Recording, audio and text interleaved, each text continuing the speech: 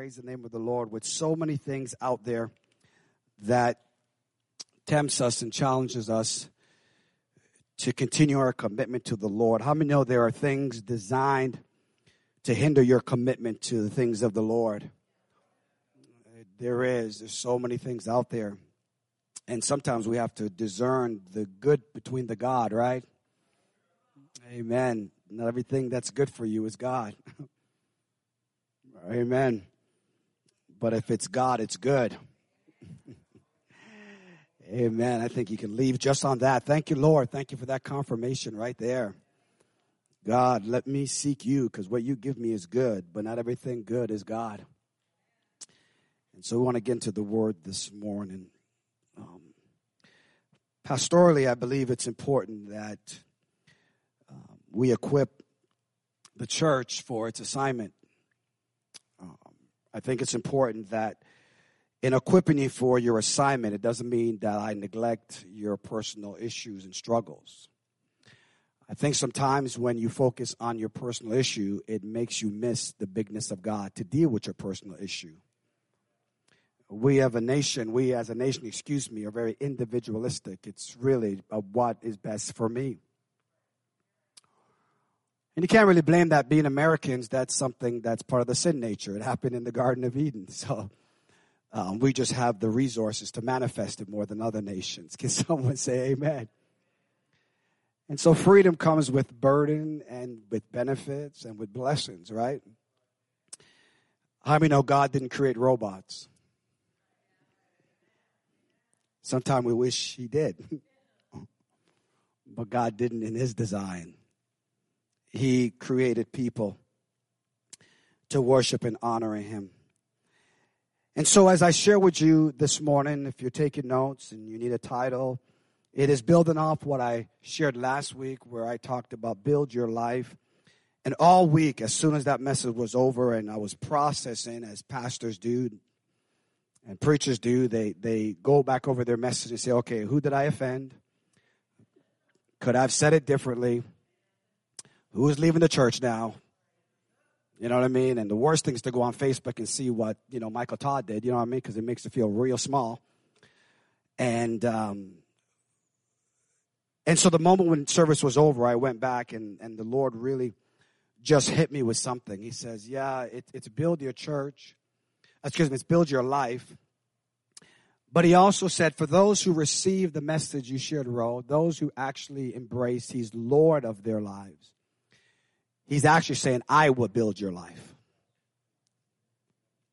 He actually shows that there's a difference between just God and you just building your life as an individual who accepted Jesus as your personal Savior. But it doesn't really mean that he is the Lord of your life. And so in Luke chapter 6, verse 46, Jesus makes it very clear. He says, why do you call me something and don't obey me? That's what he said. He goes, why do you do that? One person wrote that the reason why he did it was because it was unintentional. In Luke 6:46, the question is asked, why do you call me Lord, Lord, and don't do the things that I tell you to do? That's a hard truth if we would admit it, right? And this particular writer in this blog or this article I was reading, he said this. He said, the reason why was when I gave my heart to the Lord, he called it conversion. He says, no one told me I had to make him Lord. It was unintentional. Like I didn't do it on purpose. It wasn't like I said, God, I don't want you to be Lord. Nobody told me that when I gave my heart to Jesus, that I don't make him Lord, that he's already Lord of my life. So they gave me half of the gospel for fear of offending the rest of me. And so we have to be careful because God didn't make robots. God made us a whole person. And so Jesus is making the statement. He's being so prophetic, but he's bringing such a real assessment to our lives that he says he's got to be Lord of your life. He's got to be Lord of all of your life. The reason why this is important is because Matthew's version of this particular sermon on the plain, which Luke calls it, or what we label it, is the Sermon on the Plain, because he left the mountain and came down to the plain, and he was preaching it there. And Matthew talks about the Sermon on the Mount because he was on the Mount. In Matthew's version, I don't know if you want to read Matthew, because Matthew makes it a lot more deeper. Remember, I told that you have to know the audience of which the gospel writers were writing to, and Luke was writing to a Roman, a Greek, a Gentile nation. John writes to a Greek audience, and Luke is writing to a Gentile a nation, and Mark writes to a Roman. But Matthew, he's writing to the Jews, and so Matthew puts it this way. Matthew says, Jesus said, "Why do you call me Lord, Lord, and don't do the things that I do?" And he says this. He says, "Many of you will come and say, Lord, didn't we do this in your name?" And he says, "I don't even know you." I want it to sink in for just a minute. I don't even know you. But we did all these things, Lord. And he says, "I don't even know you." The one who knows all things is telling us, "I don't even know you." So obviously he's not talking about he has no knowledge of you. That's not what he's talking about. What he's really saying is that you thought that doing these things is really equivalent to him being Lord of your life. And so he wants us to understand this, because here's the real thing. Because Jesus says that I will build my church, and it's impossible for just to build this church and not to build your life. Because you are the church. Someone say, "I'm the church." And so Jesus is saying that I will build your life because you are the church. You are called out ones. And so in this message, I pray I've set the tone, because I'm curious to hear what all preachers and pastors and those privileged with a mic, what they're going to share in the current place that we are as a nation. And so I introduce Luke 6:46, and we're going to be looking at 47 as well. But in my introduction, I want to first make some statements. That we are living in a confused world.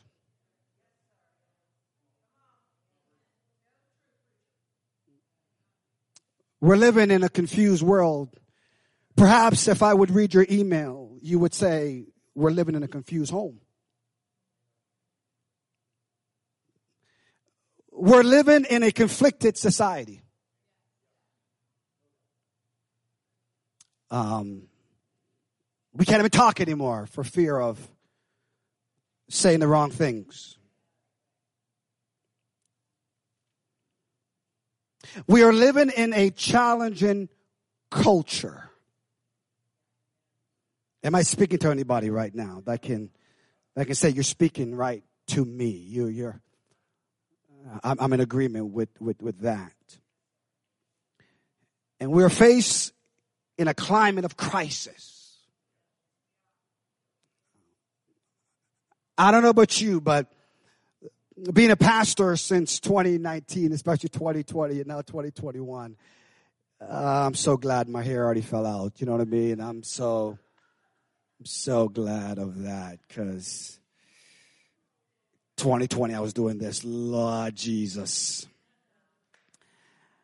I got folks walking in saying, "You better preach this." God help me. They don't care whether it's Bible or not. Just preach this challenging culture, this confused world, this conflicted society, this climate of crisis. And now it's all things coronavirus.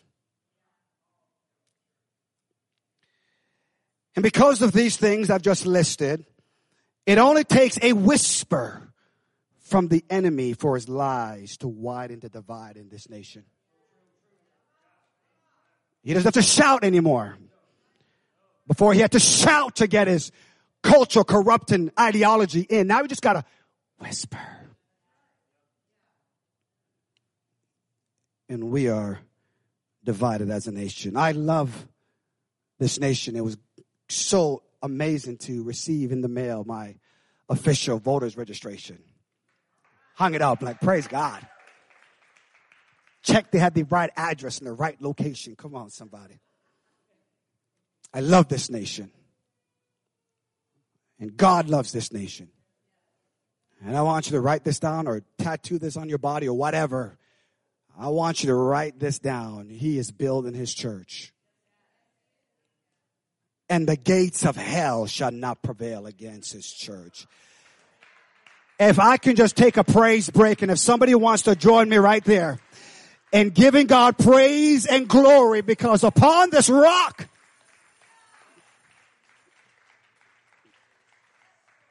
in a confused world, I'm building my church. In a conflicted society, I'm building my church. In a challenging culture, I'm building my church. In the climate of crisis, and yes, even in the midst of COVID-19, I am building my church. And as opposed to God giving a whisper, he wants to give his church a voice.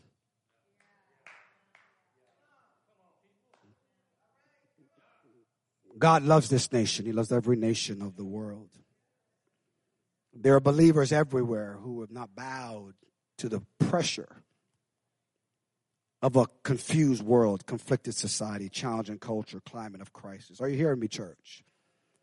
There are people who are saying, God, you build your church so you can build my life. I give it over to you. And so Jesus then gives us the answer because he realizes this. And listen to me here, careful. This divide that is being experienced all over the world, but it's being felt here, is demonic. To the unchurched, I don't know why we label them that. But to the unchurched, you may think, what in the world are you talking about? But to those who have discernment, this divide is demonic. By the real enemy, Satan. That's who the enemy is. And if we take our eyes off of him, he then will lead us to conclusions that continue to cement a mindset that damages the soul of this nation. Let me be careful when I say don't take your eyes off him. I didn't say to worship him. I said you only worship God. Come on. You see, he wants you to give him your affection so he distracts you from worship of God. You want to keep your eye on him because you're not ignorant of the devil's devices. That's what I mean by saying keep your eyes on him. But for those who come in agreement with the whispers and the lies of the enemy, what they have done is by a deliberate action of a humanistic mindset, what they have done is that they have physically affected the direction and the scope of how we see this world. And the result is we now categorize people. Mm-hmm. We categorize them, biblically speaking, I'm saying. Not socially, but biblically speaking, there's simply one race, human race. Biblically speaking. But the reality is that God has made nations of peoples. So there is different people, and we must acknowledge that, and with different experiences and different cultures and different ways of living. We have to acknowledge that. We have to acknowledge both the pain and the gain that has come to us as a people. I believe that's biblical. But not to the place where the enemy deliberately uses people to move us into a category of people. Because biblically, can I be biblical this morning? And take my time. Because what happens if we categorize people, we what we do then is we miss moments to really bring them the whole gospel. And so what happens is when we do that, we move them from understanding you're either a sinner or you're either a saint. Biblically speaking, that is. Biblically speaking. And so if you're religious, Jesus called them sinners the same way. It didn't matter how long their robe was. It didn't matter what they did in the temple. It didn't matter what they would perceive to be their heritage or what they were birthed into. If you didn't know God, he said, you're a sinner. And he offered hope. He said, I've come to save the world from their sin. Another place to take a praise break on the goodness of Jesus and all he's doing. And so for my own psyche, I know what you do, but for my own psyche, I have to continue to remember that he called me out of darkness into his marvelous light. What it means is that not that I'm perfect, but I want to be consistent. And so what we have done is because of the pressure of a confused world and because of the pressure of a conflicted society, it has led to a tremendous amount of pressure that's affecting us mentally, emotionally, and physically.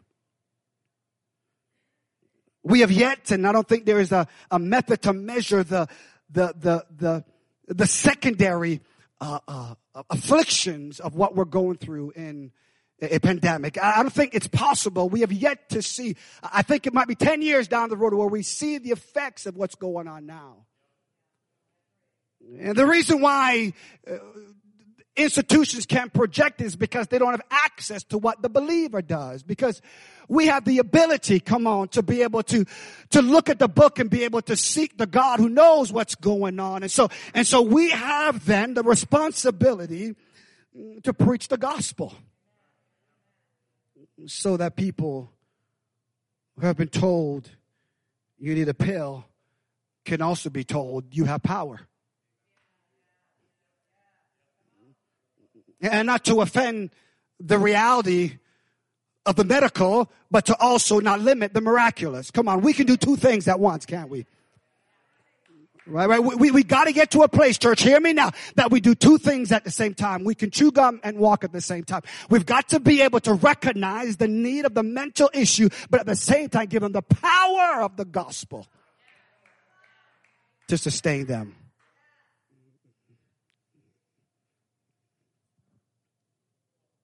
Because you see, we have a serious problem. For if the church is silent, everybody loses. I don't care what aisle you're on. If the church doesn't have a voice, the whispers, the lies of the enemy that he's telling your children and he's telling you right now, the whispers will affect the soul of this nation and everybody loses.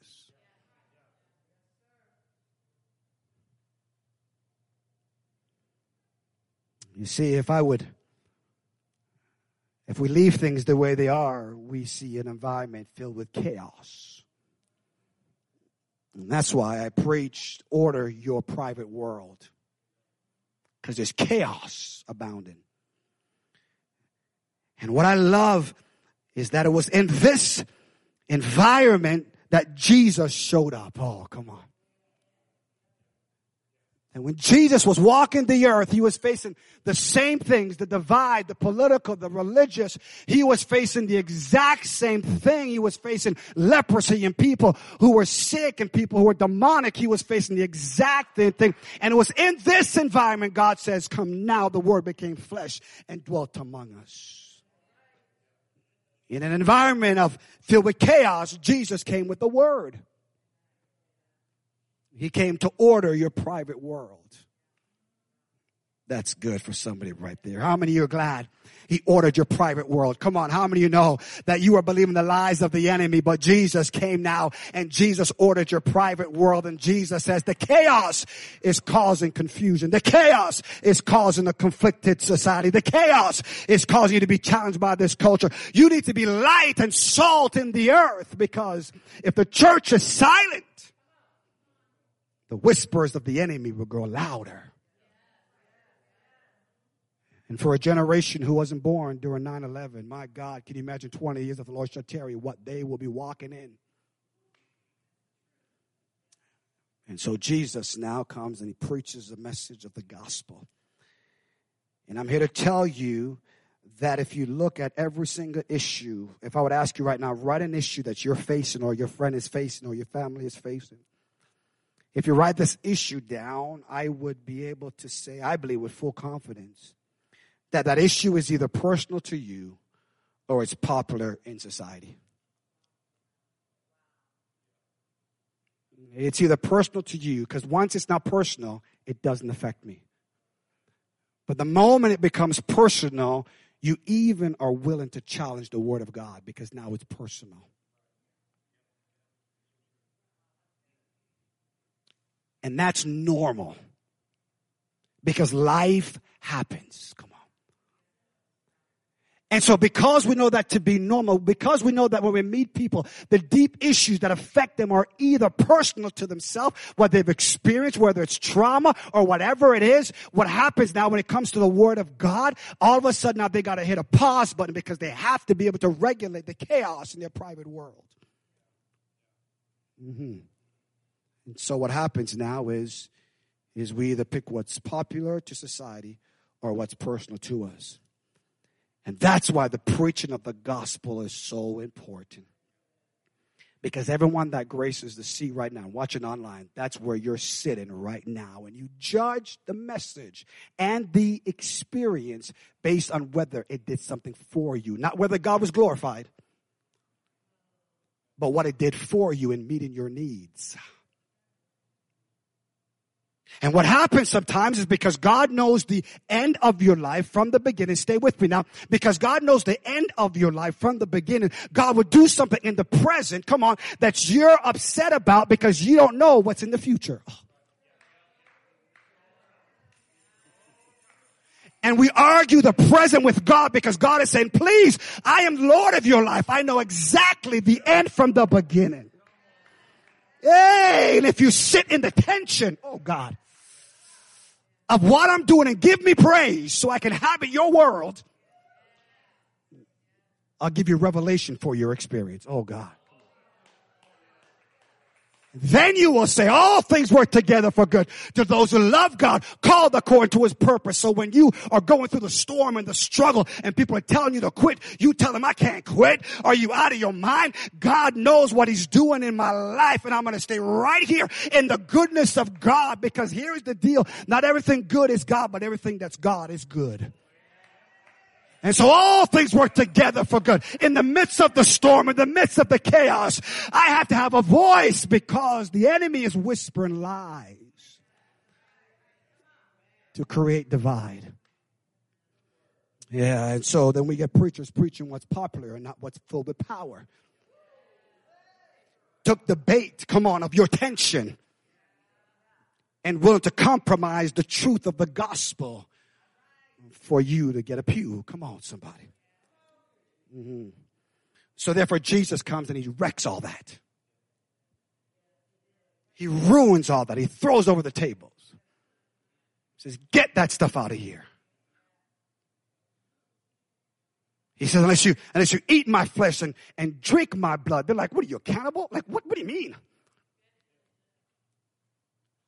He says, you thought it was just physical food. You're just full because you want the physical food. You saw the miracle that I did. You see that I'm feeding you physically, but the soul is perishing. And this nation, I'm telling you right now, if we don't get to the soul issue, if we don't get to the spiritual issues that's going on, the enemy will feed your flesh until you become fat and sassy. Come on, and become complacent. And we go down, everybody. So the church, we can't afford to be silent. We got to speak in the midst of the tension. How many of you feel tension in the atmosphere right now? Come on. There is tension everywhere. I go to work, there's tension. I stay home, there's tension. In my house, there's tension. Take the needle. Don't take the needle. Wear the mask. Don't wear the mask. Do this. Don't do that. We're so divided, living in this tension. And we got people compromising. And so you walk into the church and says, can someone please tell me what to do? Someone gave me a book, says, where is God in the coronavirus world? And I said, what? I don't have to read the book. He's on his throne and he's still in control. Come on, somebody. I'll still read the book, but I'm here to answer the question that was asked by the title. He's still on the throne. Is there anybody who believes he's still on the throne? Come on, somebody. That's why we can't do normal song service anymore. Come on, somebody. If you have experienced coronavirus, you better open up your mouth and give God praise and glory and say, God, thank you. You saved my life in the midst of COVID. I saved my life. Ew, Oh God, if you haven't got it, praise him. If you got it, praise him because he's still on the throne. Jesus preached this to them. Come on, church. You need God's grace for both. While we divided, we need grace. It's like a plague now to be sick. And you would think that would fill the church because Jesus says, come out to be all of you. You would think we say, God, thank you for opportunity. See, you've got to have a mind of God to understand that you don't go and ask for it. But if the devil is bad enough to come on to try to bring that on you, you got to be like Job. Come on, somebody. Naked I came out and naked I'll return. What the Lord gives, the Lord takes. But I will praise the name of the Lord forever. I hear the Lord telling someone, you got to handle the tension. Come on, you got to handle the tension. You got to handle it. Don't call me Lord, Lord, and don't do what I say. That's the tension. Don't do that. If I'm Lord of your life, I'm Lord of all of your life. So I want you now to understand that when you judge a sermon moving forward, it must have these in them. When you judge a sermon, I didn't say criticize a sermon. I said judge a sermon. See, the Berean brethren, it says in the book of Acts, studied the scriptures. And you know it's the Old Testament they were talking about, right? Because New Testament wasn't written yet. So the Old Testament is part of God's word.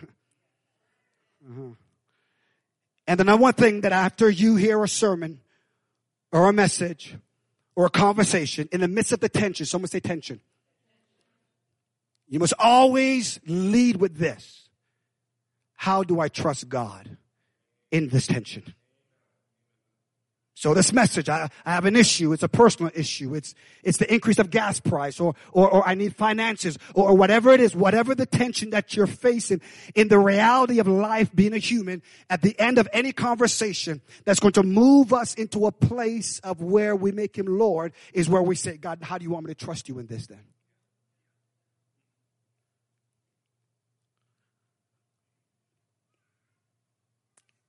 This is so important because I believe this is not scientific. This is Pastor Rowe asking God in this season, how do I minister to your people that I love deeply? In the tension that exists, how do I handle the onslaught, the volcano eruption of people saying, I'm going to do what I want to do regardless. Like that wasn't like that 20 years ago. But now I'm going to do what I want to do. God, how in the midst of that tension do I share your word? And God says, bro, at the core of it, it is not an issue of COVID. It's not an issue of, I know we make it bad. And please understand, it's a serious thing, and I'm not minimizing that at all. But our response to it is not an issue politically or even religiously. It's not that. It's really a question of confidence. It's really a question of confidence. It's where do you put your confidence in? At the core of it. If we move all the different things, if you move everything, if everything was stripped away, it really comes down to a confidence. What do you trust? Come on. Based on perhaps information, based on your own research, it really comes down to Minister Play, a confidence thing of do I really trust what's being told to me?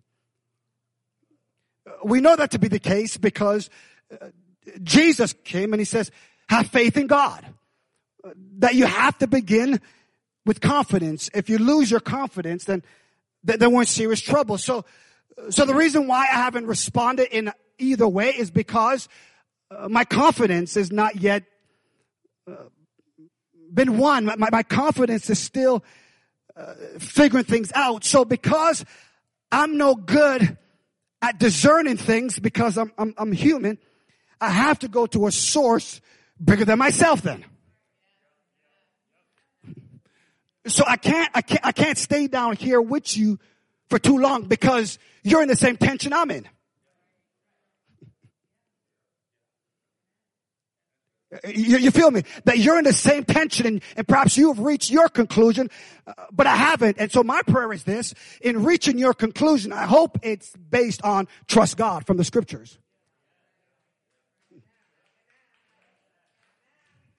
I hope that's what it is. And so God, give us the courage to stand firm. That because our confidence needs to be in you. The second thing is, after hearing a sermon, is how do you treat people? If you just heard a message from God, it should do something to you how you see people. You don't see him as a category anymore. You see him as a creation of God that perhaps needs to become a child of God. And that's how you begin first as a creation of God. But if they're not saved, they need to become a child of God. We owe that to them. Come on. And then the third thing is not just trust God, treat people. We have to be transparent and honest with ourselves. And so that's what I shared last week, that you don't want to become a hypocrite in the tension of you say you trust God and how you treat people. You don't want to become a hypocrite. And so Jesus preached that. And so every time you hear a sermon now, whether it's a podcast or whether it's me or anybody that's preaching, you want to end it by saying, thanks for the cute stories. You made me laugh. But at the end of it, how am I supposed to trust God?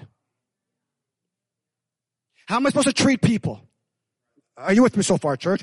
Because you see, remember, there is a confused world out there. There is a conflicted society out there. That there is a challenge to the culture. And so we have to be able to come and say, these are three major areas of our life that we have to speak to when Jesus does it. So Jesus now says, okay, you got all those three things. Now he says, because you made me Lord of your life, I'm going to build your life because I'm building my church. Now he says, I want you to move into an attitude, ready, of obedience. Ooh, someone say that word, obedience. Oh, it's a good word. It's a good word. Because what he's really saying is, how can you call me Lord, Lord, and not obey what I tell you? So he's now emphasizing obedience. But the problem is that we have obedience up like this, and there's no support around it. So Jesus is saying, now, I will build your life because I know the materials that you need because I'm building my church. Someone say, yes, Lord. Yes, Lord. So he said, I want to build your life. Quit fighting me. He said, I want to build your life. I've got the right material. One of the great things that I love, I didn't ask them permission for this, but I got the mic in my hand and they love me, so I think I'll be okay. But I remember when Vicky and John, they were building their home. And I was the neighborhood police watch. And I would drive by their home and I'm like, okay, it's looking good. And I saw when it's just dirt, nothing. And that's how when the sign came out, I'm like, ooh, they're going to build something there. And digging it out. And I would drive by and I would call them, hey, I did a drive-by. And I would tell them, our house is coming together really well. And at one time I saw the foundation and everything was up and there was a door. I said, can I go in? They're like, yes. I went in. And I'm looking around and everything like that. And it was awesome. It was awesome. And so I told John, I said, when the weather is getting colder like it is now, don't worry if you see me in your back with a fire going. You know what I'm saying? That's just Pastor Rowe back there, doing his thing. But I love seeing things built. I just love it because it just represents that there's life there. It represents that there's creativity there. That once there was nothing, but now something is building because there's a designer who sees things. And so although I don't see the whole complete thing, someone already saw the completed thing. Come on, somebody. And so while John and Vicky is living in the tension, come on, of it getting built, they got to trust that the blueprints, come on, are up to spec. And at the end of it, they give them the keys. Says, now I give you the keys. Come on. And so I love when things are being built. And so we start giving these material. And so obedience then needs things with it. Because here's the deal. He goes on and he says this. He says, everyone who comes to me, Luke 6:47. He says, everyone. He doesn't say black, white. He doesn't say tall, short. He says, everyone. who's right here. I'm preaching this message now, and I'm telling you right now that after I told you the sermon, how to trust God, treat people, be honest with yourself. He goes, now it's the issue of obedience. And he says, everyone. He didn't say, okay, now just this category of people. He says, no, everyone who comes to me. Ooh. And here's my word. Now the whispers of the enemy, come on. And does them, I will show them what he is like. And he goes on, and so he begins first then, before he gets to the building, he gets to the body. And he says, here's what we call a life of obedience. You see, obedience has nothing to do with compliance.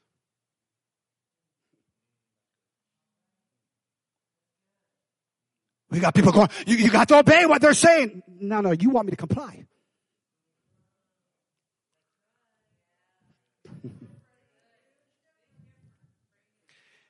And if all you want me to do is comply, you'll threaten me. But if you want obedience, you'll go a little bit deeper. Come on. Mm-hmm. Because remember, I'm a people. I have to trust God. Oh. I got to watch how you treat people. Come on. And you got to be honest, right? And so obedience has nothing to do with compliance, right? Because compliance is simply the action or fact of complying with a wish or a command. Or just following the rules. An example, I've heard this over and over again. And so those who are parents, you tell Johnny, if your name is Johnny, no offense, but Johnny, I want you to sit down. Johnny, I'm not sitting down. Johnny, sit down. I'm not going to sit down. Johnny, if you don't sit down, I'm going to tear your skin. Oh. Was Johnny obedient or was Johnny complying? Because you're inflicting a consequence on him. And so Johnny says, although I'm sitting down, I'm still standing up on the inside. You have not got any further in what you just did. His behavior did not measure a belief system. And you can't legislate behavior. Come on. Not biblically. And so as a church, what we want is if we really believe something, you want to get to a place where you get people to obey, to have obedience. And with obedience, you have to have two other things with it. And Jesus recognized, I just don't want compliance with me. I don't want to be what the religious people was to you. I'm here to build your life. So why would I use a broken system to try to bring a new behavior? So Jesus now says the life of obedience, watch this now, because he goes and says in 1 Samuel chapter 15, verse 22, he says this, and Samuel said, 1 Samuel 15:22, he was talking to Saul, who was the one who was the first king. And so God told Samuel what to tell Saul to do. And so Saul went ahead and Saul said, I obeyed you. And the prophet says, no, you tried to comply. He says, has the Lord, this is Samuel now saying, because of what Saul said, has the Lord as great delight in burnt offerings and sacrifice as obeying what? The voice of the Lord. So it tells me you cannot obey without hearing the voice of the Lord. And so the church, we must be prophetic in giving the voice of the Lord so people can trust what God is saying. Because he's building his church, he's building your life. And then he goes, behold, to obey is better than sacrifice and to listen in the fat of rams. So here it is. So obedience is not just about compliance. This is it. Obedience has to do with truth and love.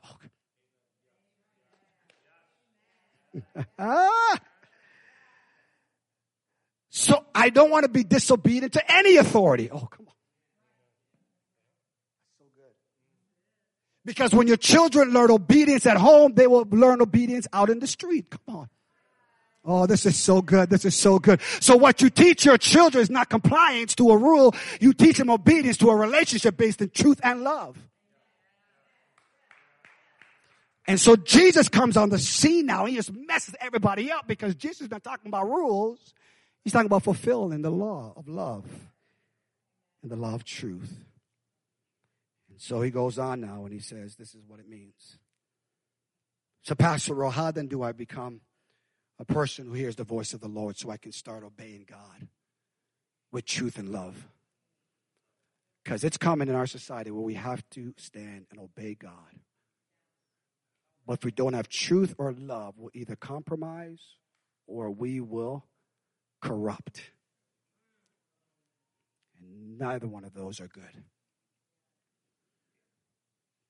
The moment you start seeing compromise and you see corruption, there is a gap in the soul of a nation, and everyone will fall in if the church doesn't lift up its voice and says, how can the blind lead the blind?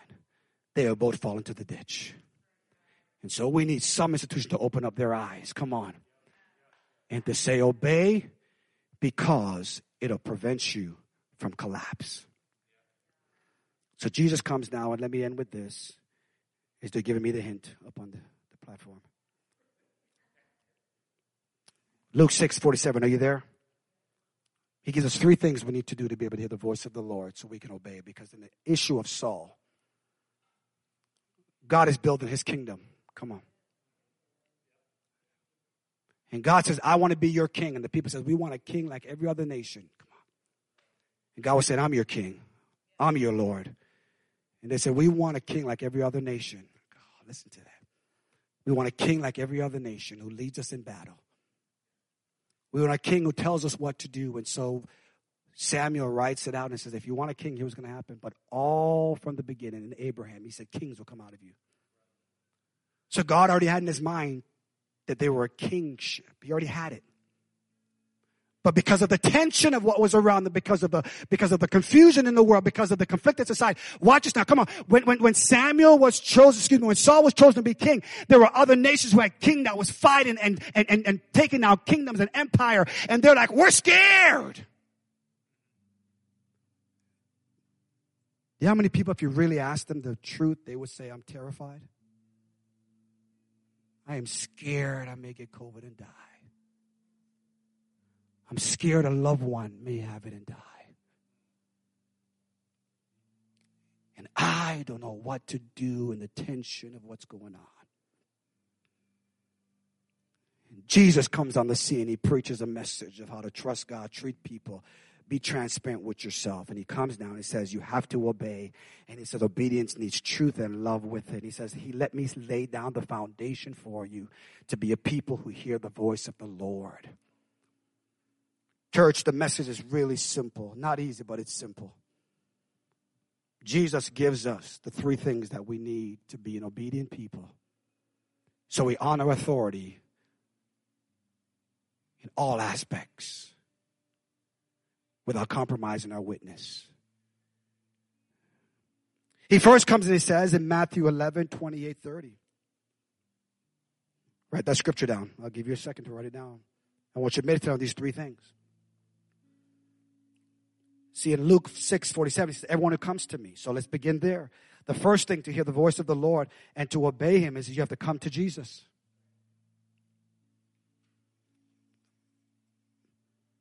Matthew 11:28-30 then is a supporting text for that. He says, come to me, all you who are weary and what? Burden. And I will give you what? Rest. Ooh, let that sink in right there. Come on. Come on. Let that marinate right there. He says, come out to me, all ye that are weary and burdened, and I will give you rest. So when you talk to people who are in a tension, the first thing you tell them, come to Jesus. I know you're in this tension, but come to Jesus. If you want your confidence built, come to Jesus because you are weary and you are burdened. Your family's telling you one thing, your friends telling you something else, your employer is telling you something else. There's so much confusion, but the answer from the church is this, come to Jesus, those who are weary and heavy laden. And I will give you rest. Take my yoke upon me and learn from me. Ooh. I know what it's like to live in the tension. I know what it's like, come on, to be criticized. I know what it's like to be persecuted. I know what it's like to live in this tension. Learn from me. For I am gentle and humble in heart, and you will find what? Rest for your souls. For my yoke is easy and my burden is light. Come to Jesus. When you have no idea what to do, come to Jesus.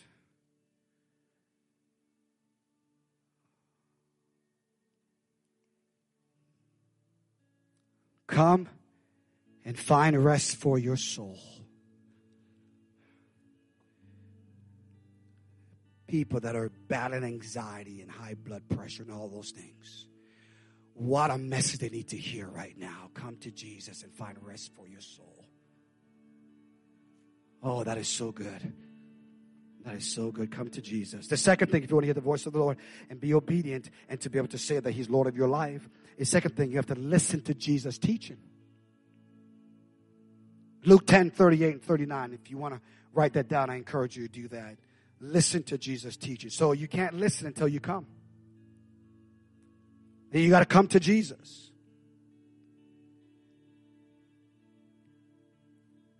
Now, Pastor, I got a friend. I'm trying to invite them to church. Or, Pastor, I got a friend, and I'm trying to tell them to come to Jesus. And so why the struggle? And so Isaiah puts it this way. Come, let's reason together. Come, let's reason together. Let's talk about it.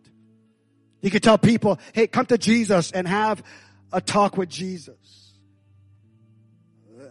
Let Him talk about it with you. But when you come to Jesus, the second thing you have to do now, you have to listen to Jesus. You have to listen to His teaching. Luke 10, 38, 39. He says, now as they went on their way, Jesus entered a village, and a woman named Martha welcomed Him into her house. What did Martha do? She welcomed Him into her house. Verse 39, though, is where it says, and she had a sister named Mary who sat at the Lord's feet. See the difference? One says, you're welcome into this house. The other one says, I'm going to lay at your feet. God, I'm going to come to church on Sunday, but maybe not laying at His feet. Oh, come. And what He's saying is this, is that you welcome Him into your heart, but now lay at His feet and let Him teach you. Let Him teach you, because there's so much deception that's out there. There's so many antichrists out there that we got to get to a place where we lay at His feet and we listen to His teaching. Are you with me, somebody? Because Jesus' teaching is truth. Who you been listening to? Come on. Oh, that's a good question right there. Who you been listening to? To reach your conclusion, who you been listening to? Who's been feeding your mind? Who's been feeding your fear? That's even worse. Who's feeding your anxiety? Come on. Who have you been listening to that's talked you out of God's promises? Who have you been listening to? First question God asked. Who told you, Adam, that you were naked? Who were you listening to? This is such a good word right now. My God, that's a good parenting word right there. When your kids come to you, you've got to realize, ask them the question, who have you been listening to? Because your behavior doesn't measure the belief I've been trying to teach you. And so the reason why you're not obedient is because you don't understand truth and love. Come on, somebody. If you understood truth and love, you would be able then to recognize this. That behavior doesn't match the belief. You're a child of God. And that behavior doesn't reflect it. Who you've been listening to. And number 3, we come to Jesus. We listen to His teaching. Number 3 is we do what Jesus tells us. John chapter 10, verse 27. Write it down. I encourage you to do that as well. John 10, verse 27. This is where it is right here. This is the launch. This is the launch. John 10, 27 says, my sheep hear my voice. My sheep hear my voice, and I know them, and they follow me. My Jesus, I love you. My Jesus, I need you. My Jesus, you are awesome.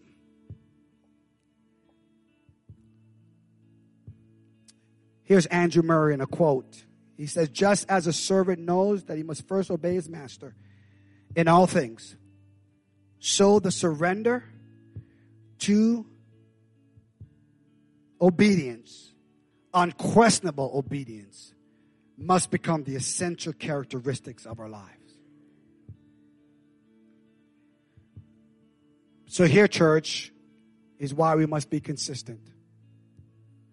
It doesn't matter what's going to hit us in 2022 or 2023. We have a foundation of how we assess every single life issue and every tension. We don't change because the wind of the current or the wind of the culture changes. No. Nobody can have confidence in that. what we do is this, is that we believe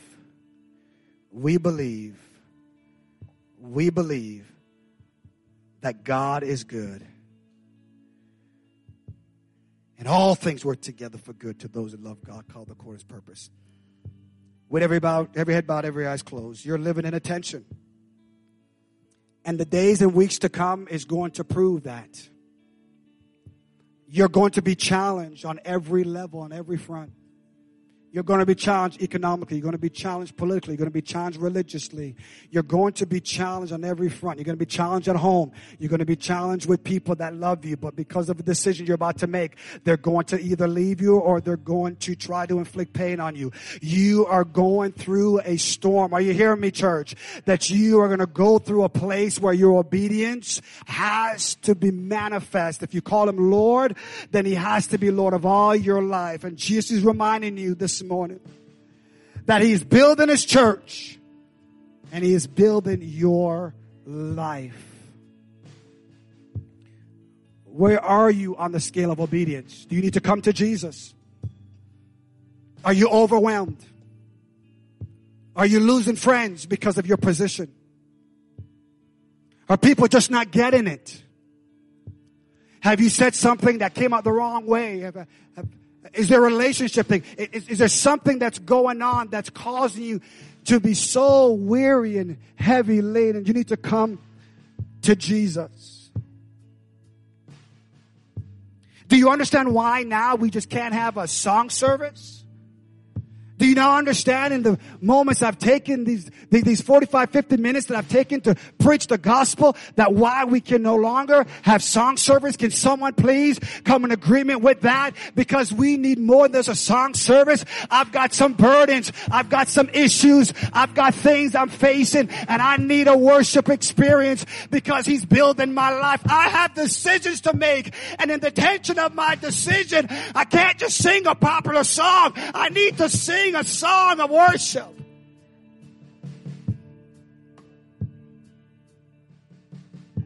Are you at the place where you need to listen to His teaching? Is there a belief that you've held for so long that you need to change? Is there some philosophy that you've held onto for so long that you need to sit at the feet of Jesus and let Him pour into you so you can now have the confidence to be able to say, yes, Lord? Is that where you are? Or are you at the place now where He says, I hear your voice, Lord. Give me the courage to follow you, to do what you told me to do, to have the confidence. Now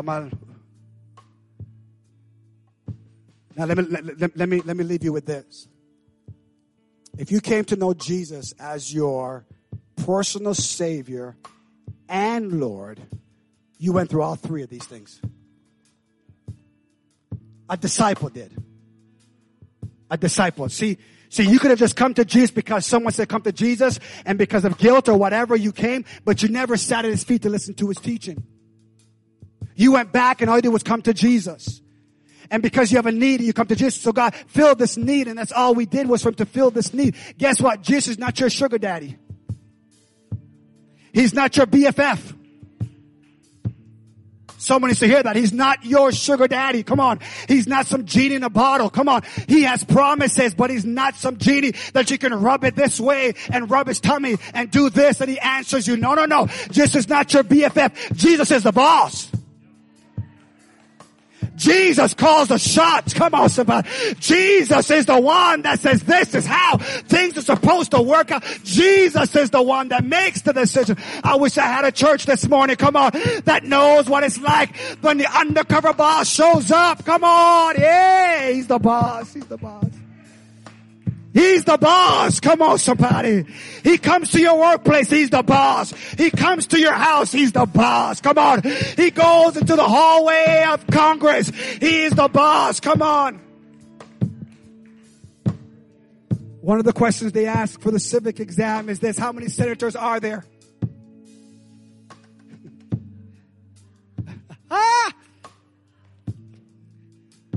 And I'm going to tell you, Jesus is the boss of every single one of those 100 senators. Come on, somebody.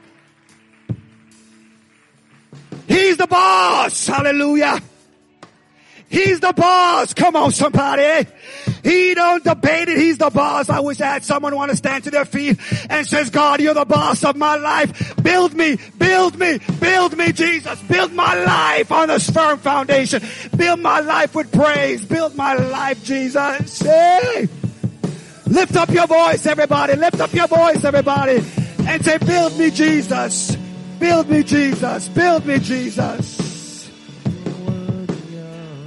Build me, Jesus. Build me, Jesus. This nation needs me. This nation needs my voice. Because I know the voice of the Lord. Oh God, this nation needs the voice of the church. God, this nation needs your voice. Yes. For from you are all things, and to you are all things. Come on, yes. You deserve the glory. Come on, yes. Worthy of it all. Hallelujah. You are worthy of it all. Yes, Jesus.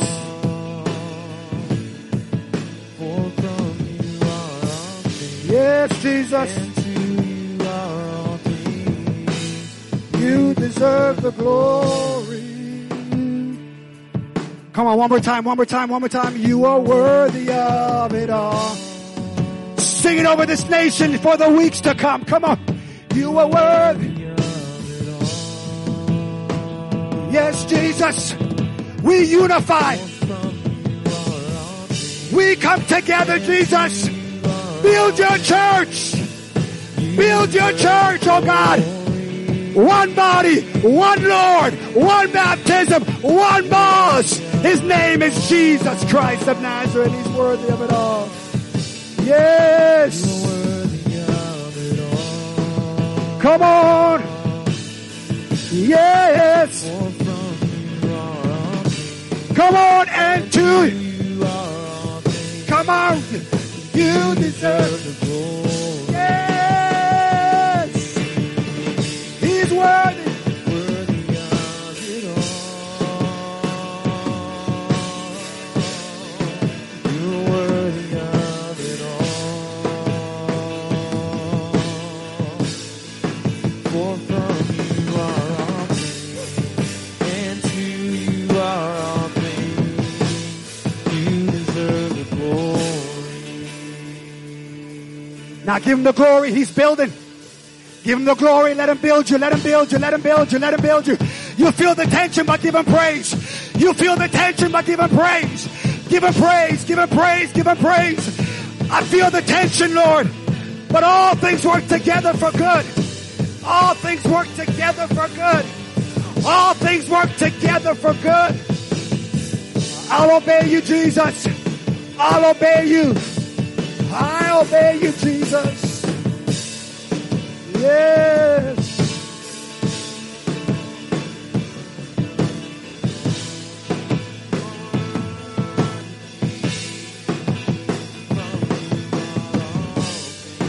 And to you are all things. You deserve the glory. You are worthy. You are worthy. Come on. You're worthy of it all.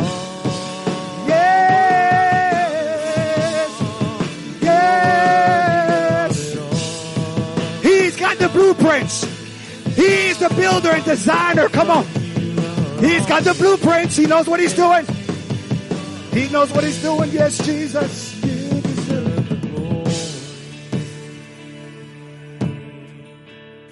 Now to the church in America. God has not forsaken you. God has not forgotten you. God knows exactly what he's doing. God knows exactly what he's doing. He hasn't changed. He's the same God yesterday, today, and forevermore. And so the tension that you're feeling, come to me. The tension that you're feeling, listen to me. The tension that you're feeling, obey me. Do what I tell you. Hear my voice. Because as I build my church, I'm building your life. You deserve the glory. Father, we thank you so much. We praise you and we glorify you. And we magnify you and we thank you. Lord, be with your people.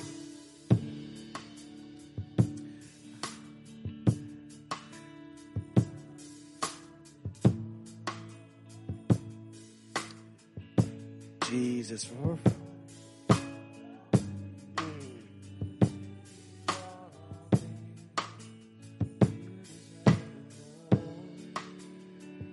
Here's my final statement. Here, listen.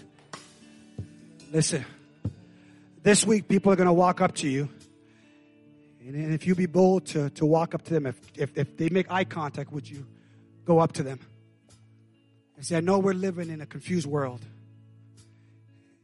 And I know that we're living in a conflicted society. And I know there's challenges at your home. But I want to let you know that God is still on the throne. And in the midst of your tension, trust God. And walk away unless the Lord tells you any more to say. Just tell him, trust God. Trust God. Trust God. Trust God with your life. Trust God. Oh my God, I see that right now.